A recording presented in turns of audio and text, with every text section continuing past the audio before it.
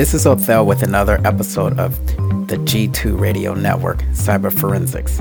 In this episode, I'm going to be talking about Bring Your Own Device, or BYOD. The information in this episode was retrieved from techtarget.com. So what exactly is a BYOD? Well, a BYOD is a policy that allows employees in an organization to use their personally owned devices for work-related activities.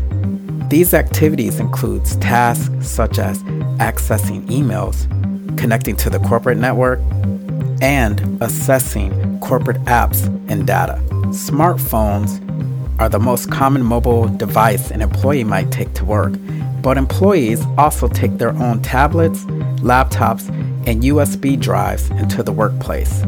The rise in the use of personal devices encourages companies to implement BYOD policies.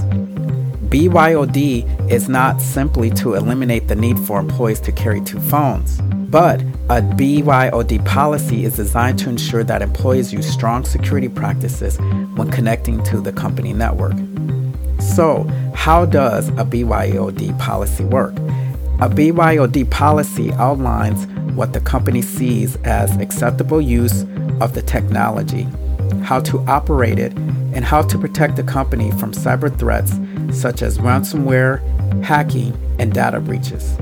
It is critical to have well-defined BYOD policy and understand the risks and benefits of BYOD in the organization. A BYOD policy may include some of the following: what constitutes as acceptable use of personal devices for business activities, types of mobile devices approved for use by IT, security measures such as password requirements, a clear definition of the termination policy, and an exit plan when employees no longer wish to use their personal devices for work.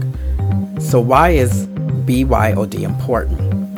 BYOD provides an important benefit to both companies and their employees. For starters, it creates a significant convenience for employees as they no longer must carry multiple devices with them. It also allows them to choose the type of device they are most familiar with and comfortable using. For companies, BYOD means the IT department no longer has to purchase additional mobile devices for employees. This setup reduces their costs significantly and reduces some of the burden of supporting these mobile devices. So what are the risks or challenges of BYOD? IT generally cannot fully manage a BYOD device because many employees may not want IT to have control over their personal data. This issue makes it difficult for IT to ensure that hackers are not able to access these devices and deploy tools such as screen recorders or keyloggers. With the rise of security breaches, personal devices are becoming a huge target of cyber criminals.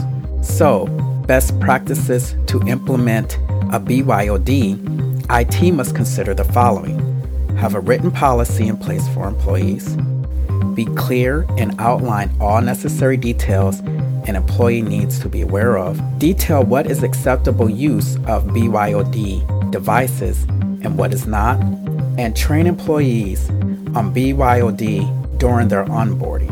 So, if you or your organization offers a BYOD, remember these tips. And I am Othel with your G2 Radio Network, Cyber Forensics. If there are any topics you would like for me to cover, please email me at moodfoodpodcast@gmail.com. Thank you for tuning in to the G2 Radio Network, and keep it tuned here for more great hits.